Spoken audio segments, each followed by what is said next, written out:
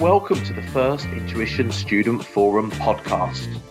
On this episode, myself and Dave talk about social media, how to be aware of the content and your conduct online, as well as looking to the future and what might be the legacy of things we are posting today. We recorded the session in front of a live Zoom audience, and if you'd like to join a future show, you can register for them. I've put a link into our show notes. Well, hello, everybody. Welcome to another episode of the First Intuition Student Forum and podcast. My name is Ben Borman, and I'm joined again this evening by my good friend, colleague, and co-host, David Malthouse. Good evening, Dave. Hi there, Ben. How are you this week? Yeah, good. Thank you. We were just having a quick chat off air. This week's actually half term in our part of the world. I know different schools maybe have a couple of weeks either side for their half terms, but it's half term. So I've had my daughters at home. I've been working up until today. We've got revision classes still running in centre and also some AAT classes going on. But I'm actually off from tonight. I've got a few days. We are heading north up to the fine city of Chester. It's my mum's 70th birthday tomorrow. So we're having a bit of a family gathering in Chester for an extended weekend. That is awesome. And I know that we were exchanging messages at the beginning of this week because your daughters were up extremely late on Sunday night watching the Super Bowl, I understand, Ben. They were. This is the first year they've really expressed an interest in staying up to watch it. And they really did stay up. I was quite surprised. We got set up beforehand. We watched an episode of The Simpsons where they play American football and a very famous episode of Friends where they play American football. I fired up the Xbox and we had a couple of games of an American football game on there. That got us to kick off. And then it was a really absorbing game. If anybody is an American football fan, I think you'll agree the Super Bowl this year was a phenomenal spectacle, and particularly so for maybe the non-aficionado NFL fans. It was quite a good game to watch, Dave. Did you think? I did. I mean, I think exactly. For those, for people that kind of are interested but not massive fans, I think there was a lot in that game because it was lots of excitement. It's not like some of the very defensive affairs that we've seen kind of in Super Bowls gone past, where I think only the true fan of the arts of the defensive game could really appreciate them. So yeah, I thought really, really good fun.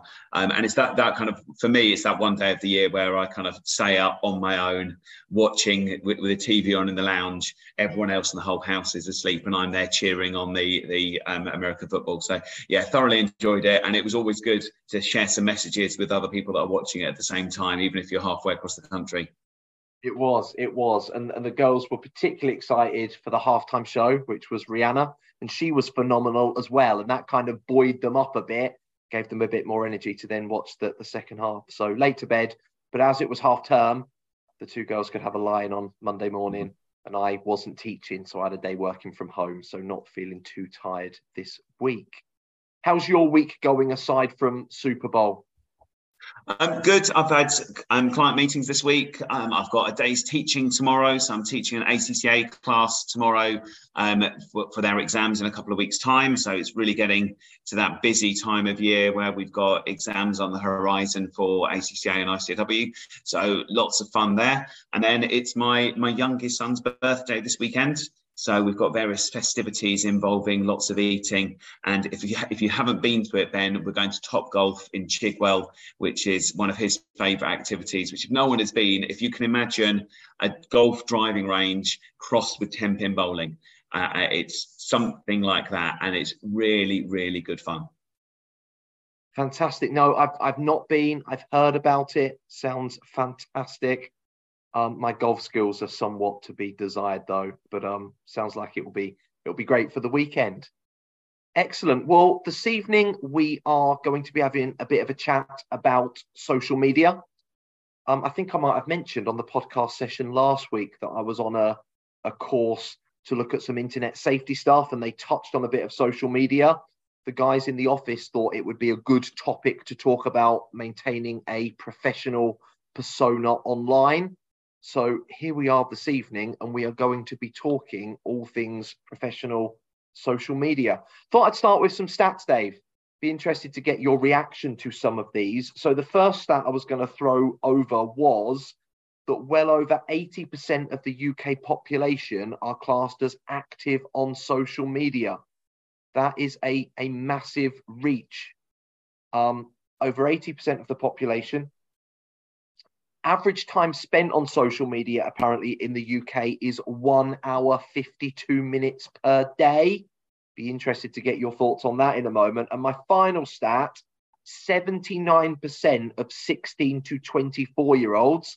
I know you're the father of a 16 to 24-year-old, and we teach a number of 16 to 24-year-olds. 79% of them say that social media is their main source of news. So interested maybe to discuss those stats first of all. Over 80% of the population on social media. What's your favorite social media platform, Dave? Where do you go? LinkedIn. LinkedIn. Yeah. a true professional networker. Yeah. And LinkedIn. So I have virtually removed myself from all other sources of social media. So I have got a Facebook account, but I very, very rarely log in. Likewise with Instagram. I did set up a Snapchat account, didn't really know what I was doing and quickly abandoned that. I have a TikTok account, but again, I very, very rarely do anything with that whatsoever. I used to be quite prolific on Twitter, but again, I removed myself from Twitter at the end of last year. I have had phases of using things like Reddit, but I find you kind of get into a rabbit hole of kind of just following comment. So I've abandoned that. I do still use a forum called Quora, which is Quora, which is probably the nerdiest social media site ever, where people will post ridiculous questions and then you'll have people very earnestly answering said ridiculous questions. So, generally it would be, who is the most powerful creature in the Lord of the Rings mythology? And then there'll be some 8-page essay that someone's put together to explain exactly why the Balrog is the most powerful creature in the whole of Middle Earth, followed by 20 other counterpoints to the same thing. So that's kind of my social media of choice. LinkedIn, number one, little bit of Quora, and then very, very little else. But you've got experience of all of them. And obviously in the family, what sort of things are the kids going on? Well, Henry, my eldest, who is 17, he seems to conduct all of his communications through Snapchat. So Snapchat is, I would say, the most used form of social media as we understand it kind of traditionally. He also uses Discord a lot, which is, I think, historically a platform for gamers, but it kind of expands to virtually everyone. So I know businesses that have Discord servers now as well. They seem to be the two that I know about. But as you can imagine, with most children, if there was another social media that I'm not aware of, I don't think he'd be forthright in telling me. So he could quite easily be using something else altogether. Quite. On the course I was on last week, they put up a graphic. I should really know the name of the particular style of chart it was, but it was quite an interesting one. It had dots going across that indicated the number of users at different age demographics, and very much me and you would be classed in the same bracket, and Facebook was still very dominant in that age bracket for people. As it came down the age spectrum, things like Instagram were the kind of generation before us, and then it was very much Snapchat for the younger ones. And that's what I see with my daughters. They are both prolific on Snapchat. It's quite a nice little app, actually. I'm not on it, but I've kind of seen them on it and had a look at their accounts. And it works very, very nicely. And obviously TikTok is the big emerging one, although I would say it's kind of emerged and it is certainly out there. I noticed they sponsor Wrexham Football Club, don't they? The club that are owned by the Hollywood superstars. Indeed, and I think that may be the only reason that they're sponsored by TikTok is the owners are Hollywood superstars that have made a documentary on Disney Plus. So certainly we are very much in that over 80% of the population, but it is age spread. different platforms may be attracting different age groups. The next stat was 1 hour, 52 minutes per day on average. Quite a scary stat. Do you think if you'd clocked up the hours that you spend on LinkedIn, you would be anywhere close to 1 hour, 52 a day? I think it adds up frighteningly quickly.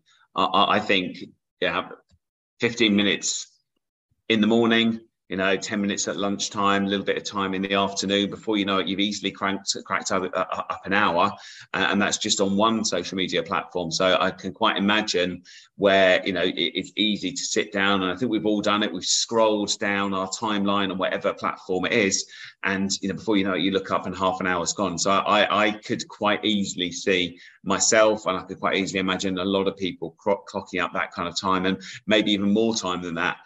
Which is partly one of the reasons why I tried to remove myself from some of those social media platforms, was that I was just finding myself aimlessly scrolling through things. And I tell myself I'm on Facebook to keep in touch with my friends. So it ended up being I was on Facebook just to scroll aimlessly down the page and have people throw adverts at me. So I put it to one side and haven't really missed it since.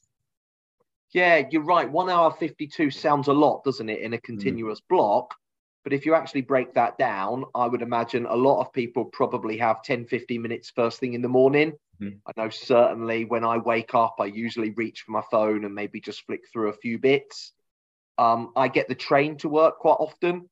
So there's probably another 50 minutes of a train journey where I might be scrolling through some stuff, having a look, maybe check it on a coffee break or a lunch break, train back home, maybe in the evenings if we're watching telly. I'm sure I'm not alone, where I sometimes look across and me and Ellie are both on our phones looking at various platforms. So yeah, 1 hour 52 sounds a lot to start with, but I could quite easily see how actually broken down over the course of the day, that would be a potential average for anybody. What about the 79% of 16 to 24-year-olds that use it as their main source of news, Dave? Do you see that with your family? Yes.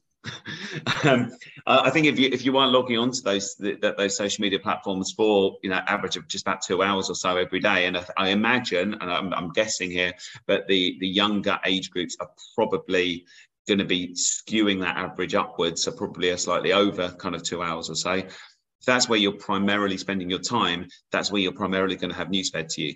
I can't remember the last time that my son sat down and said, "Oh, let's watch the news on TV," or "Let's buy a newspaper." Might occasionally look at things like the BBC News website, but yeah, it doesn't surprise me at all that people are getting their news from those kind of places. No, I see it with the girls increasingly. They know the news comes on the television and casually might watch it if we've got it on in the background, but they would get most of their information from social media. If they want to know something, they would go to YouTube to look something up potentially, and they see a lot of content on platforms like TikTok. So I was on a course last week. There was a bit of stuff around online safety. And obviously there are lots of good and very powerful positive uses of social media. And this is us not trying to say, don't use it. I think you've just acknowledged, Dave, you were becoming much more aware of the potential time it was taking and whether it was actually a constructive part of your life. It sounds like LinkedIn is. LinkedIn is something that you can positively channel your time, your energy with, but maybe other platforms less positive and constructive in your life. Had a really good speaker on the course, actually, and she talked about 4 C's just to be aware of and to kind of consider. Might be useful for listeners, might be useful for family of listeners for you to share this kind of awareness and information. So if it's okay, maybe we'll have a chat through the 4 C's before we move on and go and talk about something else. So the first C was content. Being aware of the content on the various social media platforms. I'm going to mention a couple of terms now, Dave. I'm sure they're terms you are aware of. Have you come across the concept of disinformation and misinformation on content online? Well, I've heard the terms, but I think you're going to have to clarify exactly what they mean, Ben. Okay, well, let's start with misinformation first of all. Misinformation is anything that's factually incorrect. And there is lots of stuff. One of the big freedoms of social media is anybody can go online and type in anything, whether that information is fact checked or not. So lots of stuff that is posted out there that actually is not true. And that's generally classed as misinformation. Misinformation that you might read. Going back to my stats, 79% of 16 to 24 use that as their main source of news. Are they actually getting factually correct information? The more sinister one potentially is disinformation. So disinformation takes it a stage further. It's not just careless, factually incorrect information.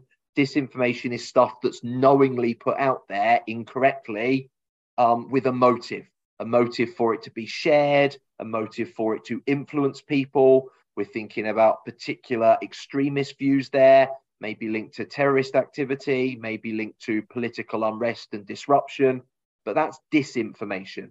And I think, firstly, a big warning for everybody: don't believe everything you read online.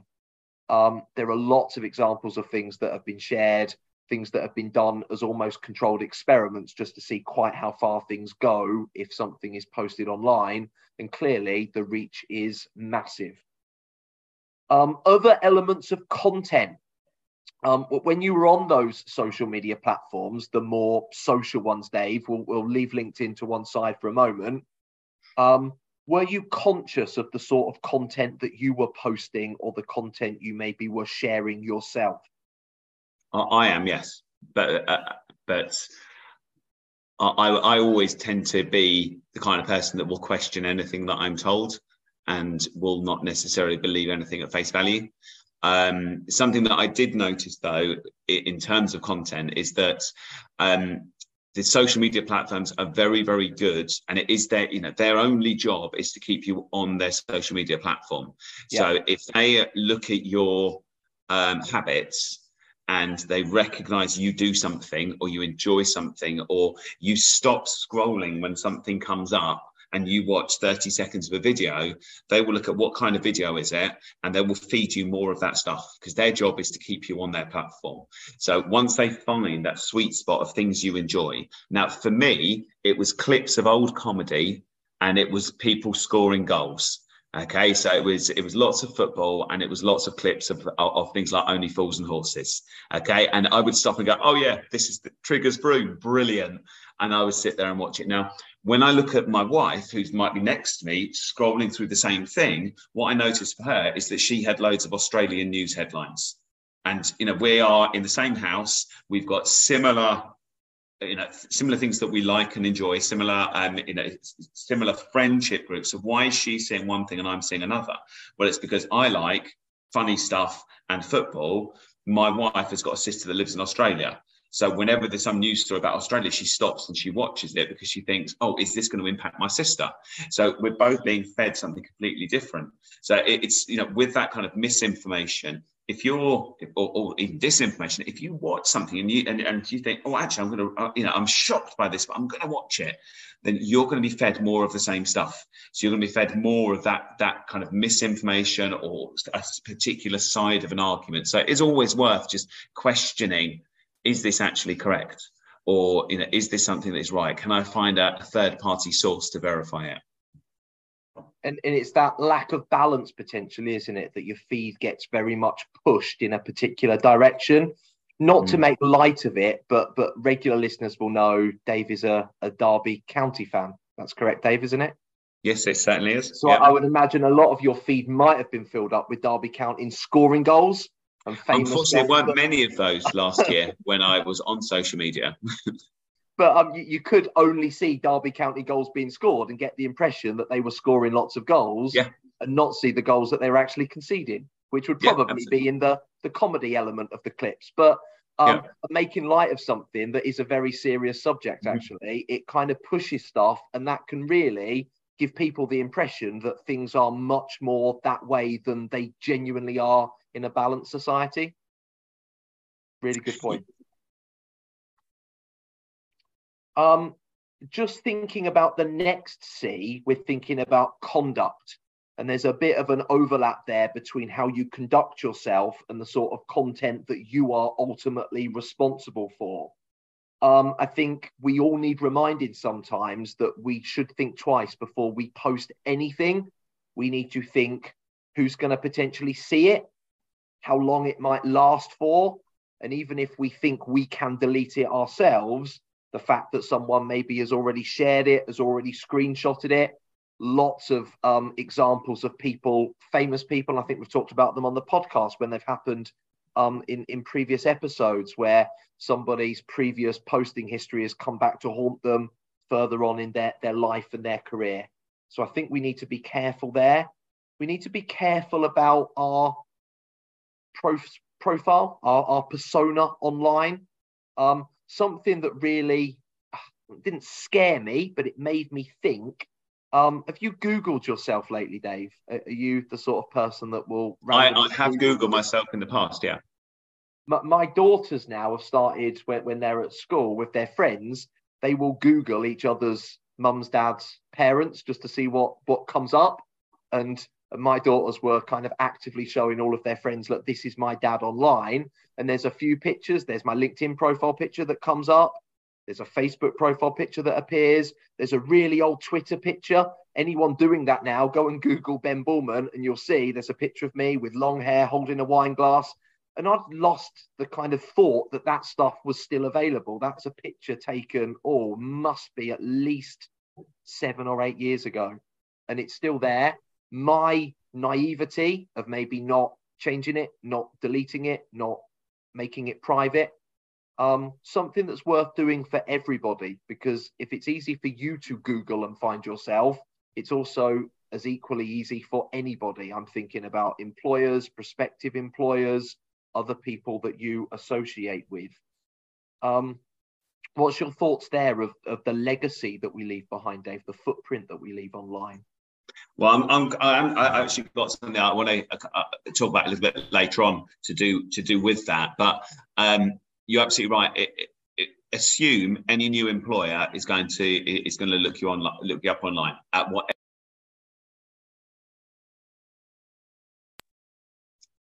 So you should assume that any future employer is going to be looking you up online. It's just going to happen, and they will look at social media profiles. They will look at things that maybe are 10 years old you've forgotten about, and they're going to use that to build a picture of who you are.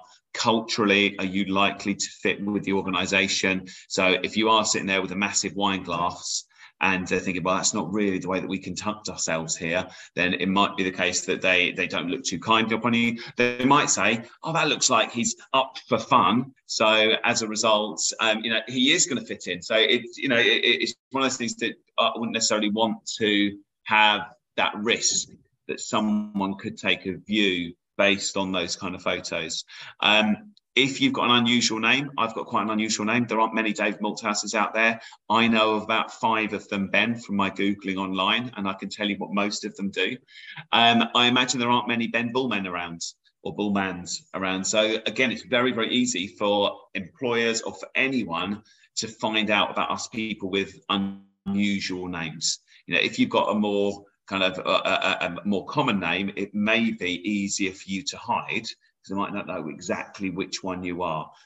Other things though, Ben, is we've had people who have been sacked from professional roles because of things that they put on social media, whether things they've posted or the way that they put themselves forward on social media. So it is important that we do look at our profiles, we do look at the things that we post, just to make sure that we would be happy for a future employer to see them.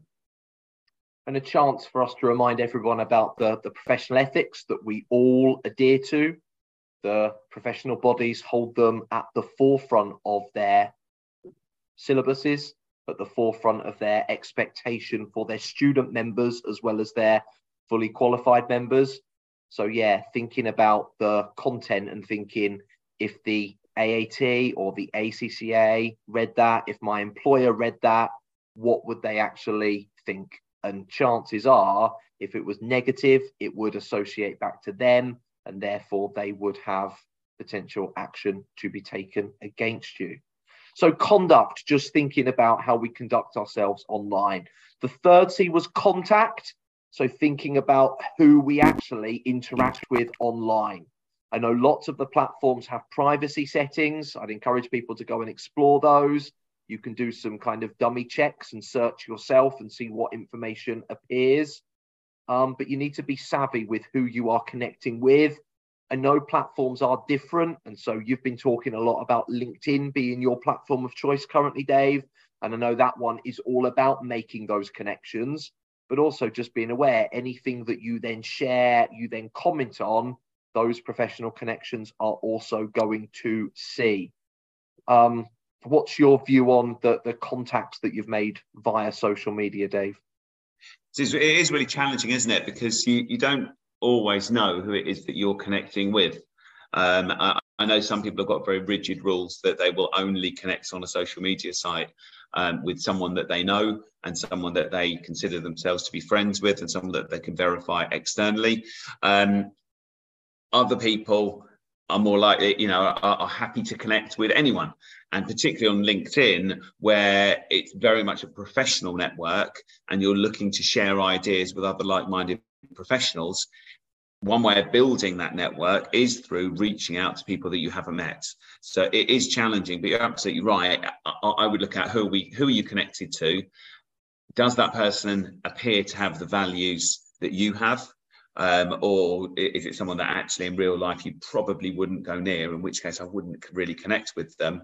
And are you happy that it is a legitimate person, or is it another agent acting through that profile to maybe perpetrate a fraud or something like that? Definitely. As regular listeners will know, one of my other roles at First Intuition is being the designated safeguarding lead, and something that we very much promote to our student base and across all of the FI network is just thinking about online safety, thinking about who we maybe are communicating with. I'm going to talk about that separately in a moment because I've got a link that hopefully we're going to pop into the show notes. But before we get there, I'm just going to talk about the last C. The last C, all about commerce, the concept that we can unwittingly fall for financial scams online. We can give out more personal details and information, sharing bank details, making payments or being pulled into potential clickbait scams.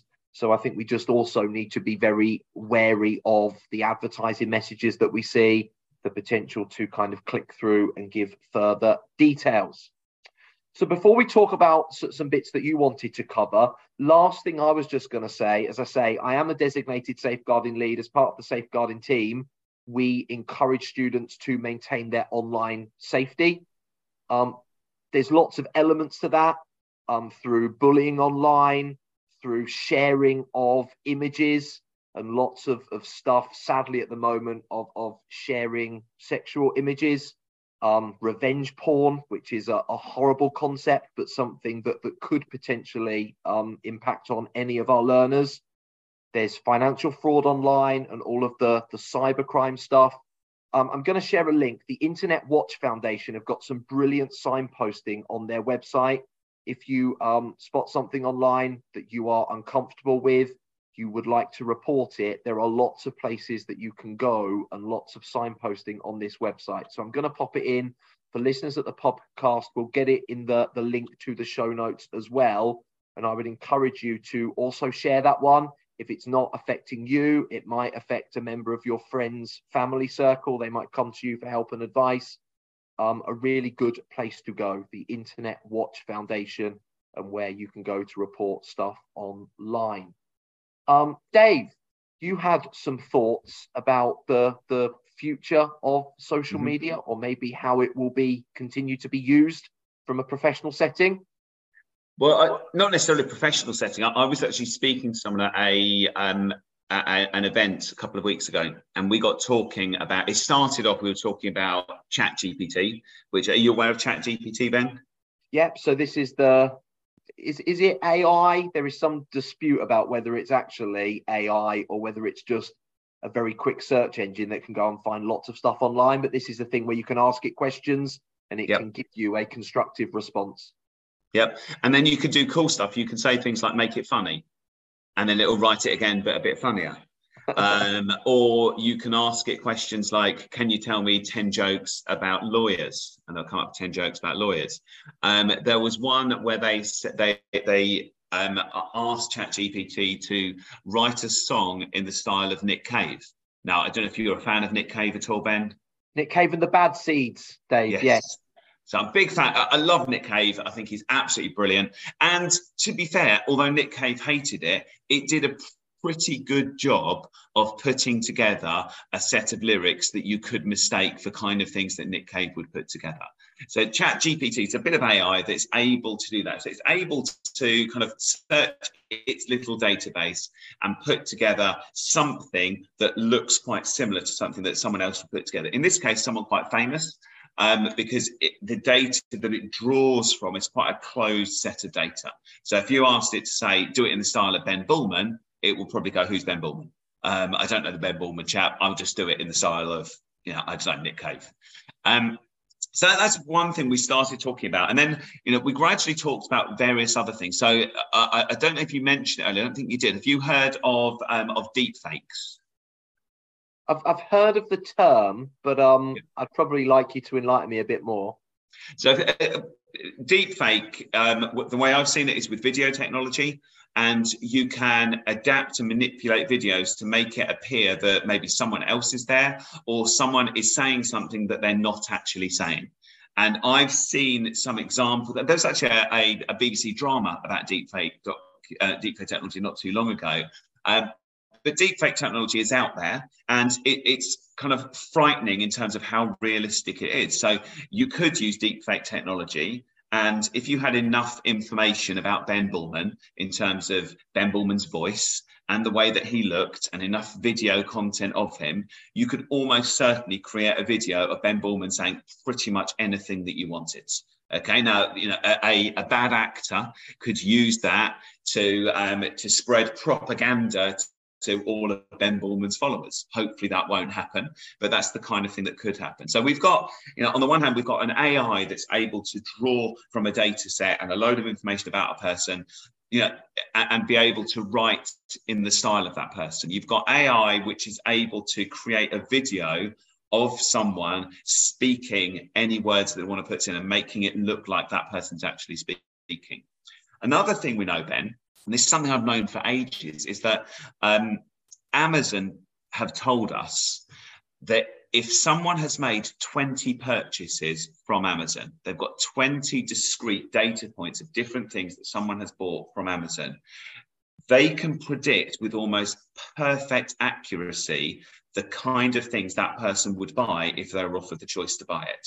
So if you've bought 20 things from Amazon, I've definitely bought 20 things from Amazon. Amazon could come up with a list of things and say, Dave would buy this, he wouldn't buy this. Okay, and apparently they are incredibly accurate. So we now know that with a small amount of data, Amazon can predict what we're going to do. Now, the reason I say all those things is that in the future, someone is going to be able to scrape all of the data they can find about you from every possible source. So whatever social media profile it is, whatever video content is out there, whatever pictures, whatever things you've written, and it will be able to pull together an AI version of you that is going to be as realistic as talking to you directly. So if you go forward 150 years and your great-great-great-grandchildren are at school, when I was at school, I was told, go home and interview your granddad or go home and research your family tree. 150 years' time, people are going to say, go and have a chat to your great-great-granddad. And the fact that they're dead doesn't matter because they'll be able to interface with some kind of hologram of you. And that's going to be built up with everything that you've put out there online in your lifetime. So when it comes to that person in the future that's talking to you, you've got to think a little bit about what are they going to be interacting with. If all you've liked is, videos of far right extremist people, and all you've put out online is lots and lots of kind of like hate-filled rhetoric, that's what the AI is going to pick up on and is going to feed back and say, yeah, that's what Ben was like. Okay? If you've spread lots of love in your lifetime and you've encouraged people and you've lifted them up and you've put more good out in the world, That's what the people in the future are going to be looking at. So I think it's really important that we think about, well, what is it we put out there? If all you do is complain every day of your life, imagine what your great-great-great-great-grandchildren are going to be talking to. Someone that's just whinging and moaning and never seeing the best in life, okay, never thinks anything positive. So it really opened my eyes up when I had this conversation the other week to, well, you know, what am I actually putting out there? Now, for you and I, Ben, we've got hours of podcast, okay, hours and hours that we spent together. So the AI is going to know our voices and, you know, the way that we talk absolutely perfectly. It's going to understand the content that we put together, you know, between us, and it's going to have a pretty good idea of what we're like. Now, I'm pretty happy that I've been genuine over the kind of 100+ episodes that we've been together. So I'm not particularly worried that it's going to maybe have picked up the wrong impression of me, because I think it's a pretty accurate impression of the things that I like and the things that I enjoy. Okay, I don't know if you, Ben, do you feel you've been faking it and, you know, it's going to be an unrealistic picture of you in the future? No, hopefully, I think everything we've talked about is 100% genuine and sincere. And it's a really scary thought, isn't it? That all this stuff is actually there, it's out there. And as technology evolves, it is going to be seamlessly transitioned across to, as you say, the cyber Ben and Dave show that could still be running. Our podcasts may outlive us. That's a really amazing idea, actually, isn't it? Yeah. So in the future, someone just says to their whatever device it is, I'd like a new episode of the Dave and Ben podcast, please. And I want it to cover the political situation in Chile. And then you and I will be talking, as we do, about whatever the political situation in Chile is at the time, that we're not even alive to discuss it ourselves. That would be amazing. Wow, that's a fascinating thought. But it does make you reflect, doesn't it? It does make you think, what sorts of messages are you giving out there? And certainly for the people that are maybe more involved in social media from a perspective of self-promotion, you've got to make sure that what you're putting out there is stuff that in another 100 years you would be happy for anybody to kind of use as your memorial. But I mean, if you think right now, people are just scraping the surface of the data they can get. So when your employer, you know, looks at your social media profile and looks at Twitter and says, "Oh, these are your 20 last posts. I'll be happy with what they're saying." You know, if this technology does accelerate in the way that we're expecting it to, your potential employer could interview an AI version of you before they even get you in for a proper interview, and they could say, "Do I like the way that this person, this AI of this person is interacting?" Because that is conduct your interviews without actually meeting the person before you offer them a job. Wow. So no internet nerves, no chance to fake it on the day, because it would be presumably drawn from genuine content that you've put out there. Yeah, absolutely. And I you know, we're seeing it happen. You know, we're seeing deep fake, you know, videos are out there at the moment. And, you know, we've seen documentaries, news stories, all about how it works. And that technology is only going to get better. It's just, yeah, just crazy when you actually think, well, what could we be talking to in the future? So we've actually had a question from the live studio audience. As ever, we're recording this with students live on Zoom this evening. Dave, you mentioned at the start that you'd actually made a conscious decision to come away from some of the platforms you were previously on. Yep. We've had a question asking how you would maybe advise someone to fight and be aware of what they're branding as social media addiction. Would you say you were potentially at risk of being addicted to social media? I would say so, yeah. You know, if you know, it's a compulsion to be looking at it. You know, every time you've got your phone, you're permanently glued to it. You're always scrolling through it. Yeah, I think absolutely. To me, it did feel like an addiction.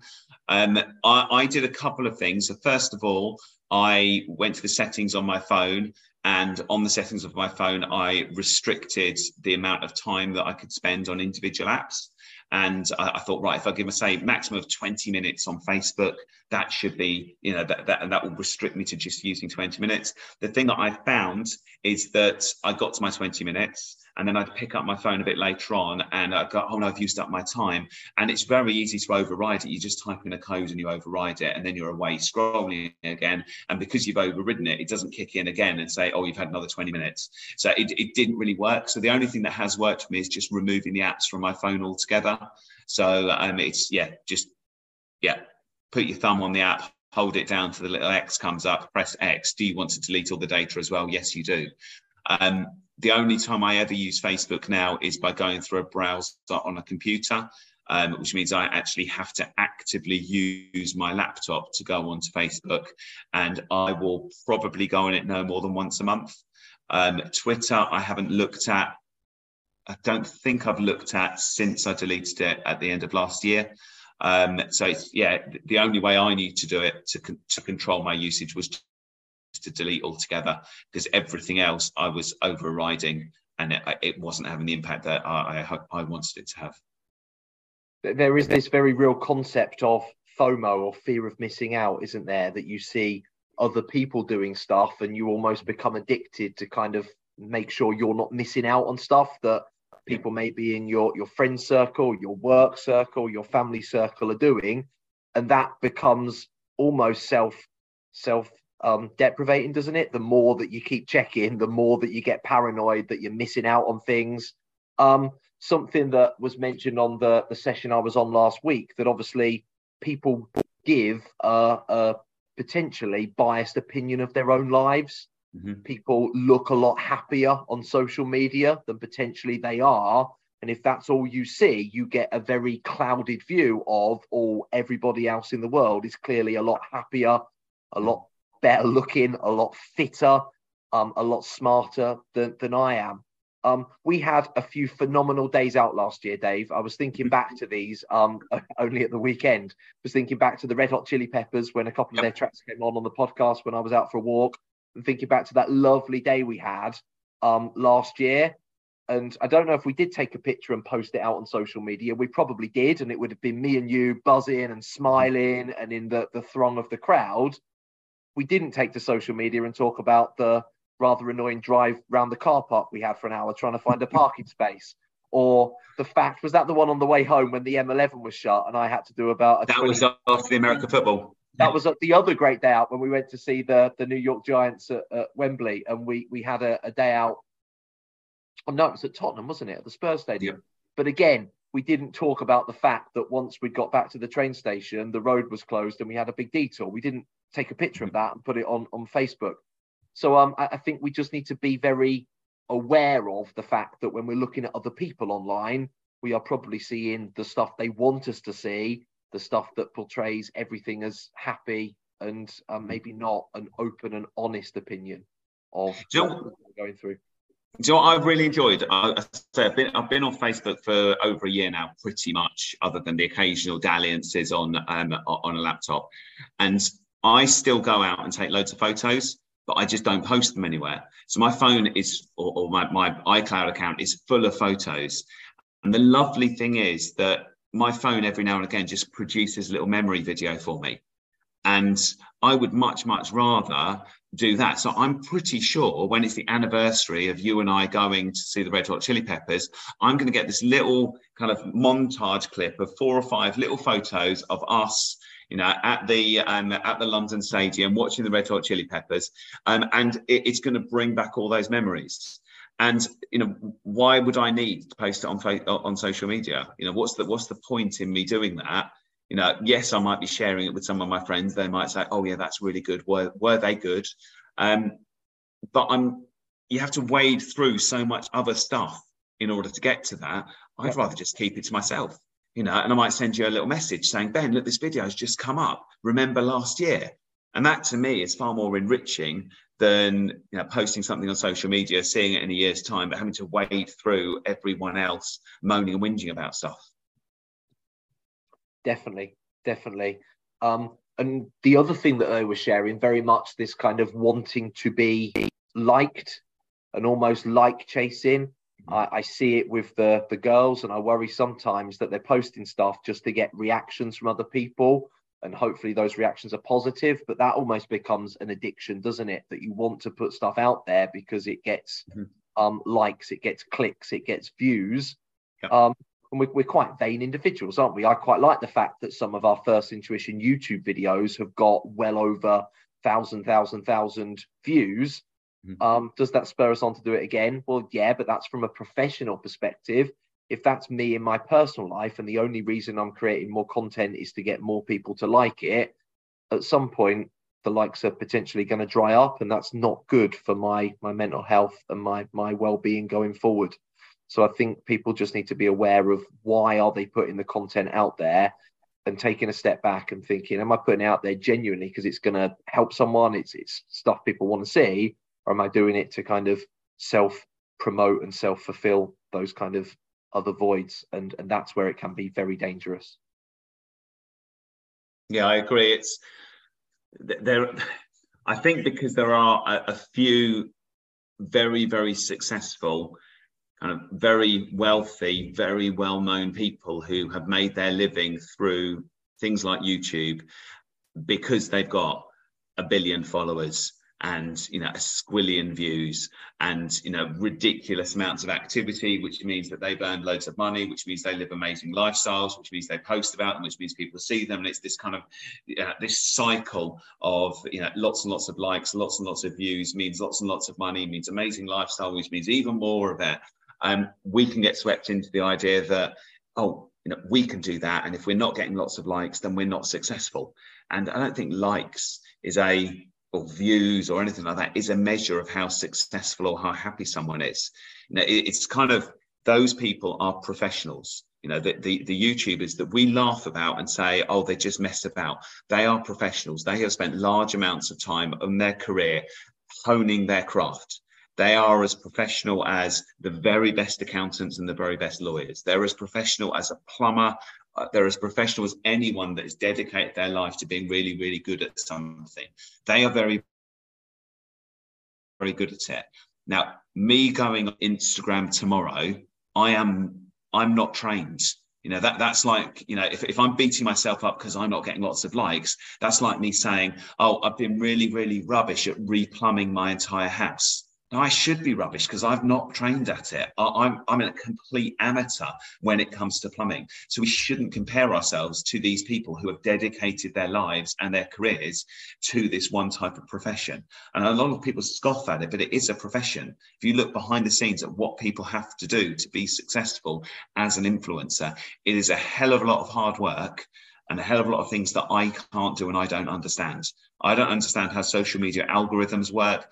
I don't understand what's going to be popular if I post it. I don't understand the way to address a camera in such a way that, you know, people are going to like the images that I put forward. I just can't do any of that stuff. But people that can have learned the craft really, really well. And brilliant, you do that, but don't compare yourself to someone who is doing a completely different job to you. It's a bit like the podcast, isn't it? We do it because we genuinely enjoy coming on. We genuinely enjoy having a chat with helping the students that join. And at the end, I'm sure tonight you're going to say, leave a review, share the podcast with your friends. We're not doing that from a vanity perspective. Hopefully we're doing it genuinely because me and you quite enjoy doing it. And we'll turn up and chat to ourselves if nobody joins us live on a Wednesday evening. With that in mind, I'm looking down at the clock. We are getting close to 7 o'clock. Is there any final thoughts for this evening, Dave, that you wanted to share with people? I know you've got to shoot off. You're off to the gym this evening. I am off to the gym this evening, so I will be off very, very shortly. I think I've said everything that I need to say. I mean, I think it's really important that, you know, we don't compare ourselves to unrealistic targets. I think it's really important that we're true to ourselves when we interact. And that's not just the things that we type and the things that we post, it's the things that we like and the things that we interact with. And, you know, I kind of paint that doom picture of what the future is going to look like. It may not look exactly like that, but more and more of the time, people are looking at what you've done in the past online to build a picture of you, whether it's for an interview, whether they're going to take disciplinary procedures against you for something that you posted, whether it's if a business wants to do business with you, if they want to sell you things. They're going to be looking at the way that you've interacted. So just think about what is it you're putting out into the world, and is it a true picture of you? If it is, there's no problem. But if you think it might be painting an inaccurate picture of the kind of person you are, then we need to change the way that we're interacting.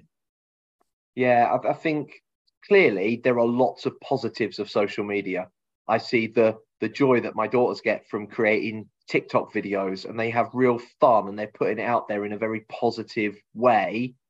But it's okay to have a break from that. It's okay to kind of come off those platforms if that's going to help you, even if it's just a short break, just to give yourself a bit of a chance to move away. I think we all need to remain sensible. As I say, I'm going to pop a link in the show notes for anybody that wants any signposting for help and advice, particularly if you come across anything online that you feel is unsavory, that you feel you need to report, or if you want help getting it removed, if people are sharing stuff of you without your consent. But I'm going to say that's it for this evening. Thank you for joining us. Hopefully it's been an interesting, a useful episode of the podcast. Thank you for the live audience of students that we've had with us tonight. We've had some nice comments in the chat box as always. We'll finish there for this evening. Thank you for listening. Continue to download, and we will see you again for the next episode of the FI Student Forum and Podcast. Goodbye, everyone.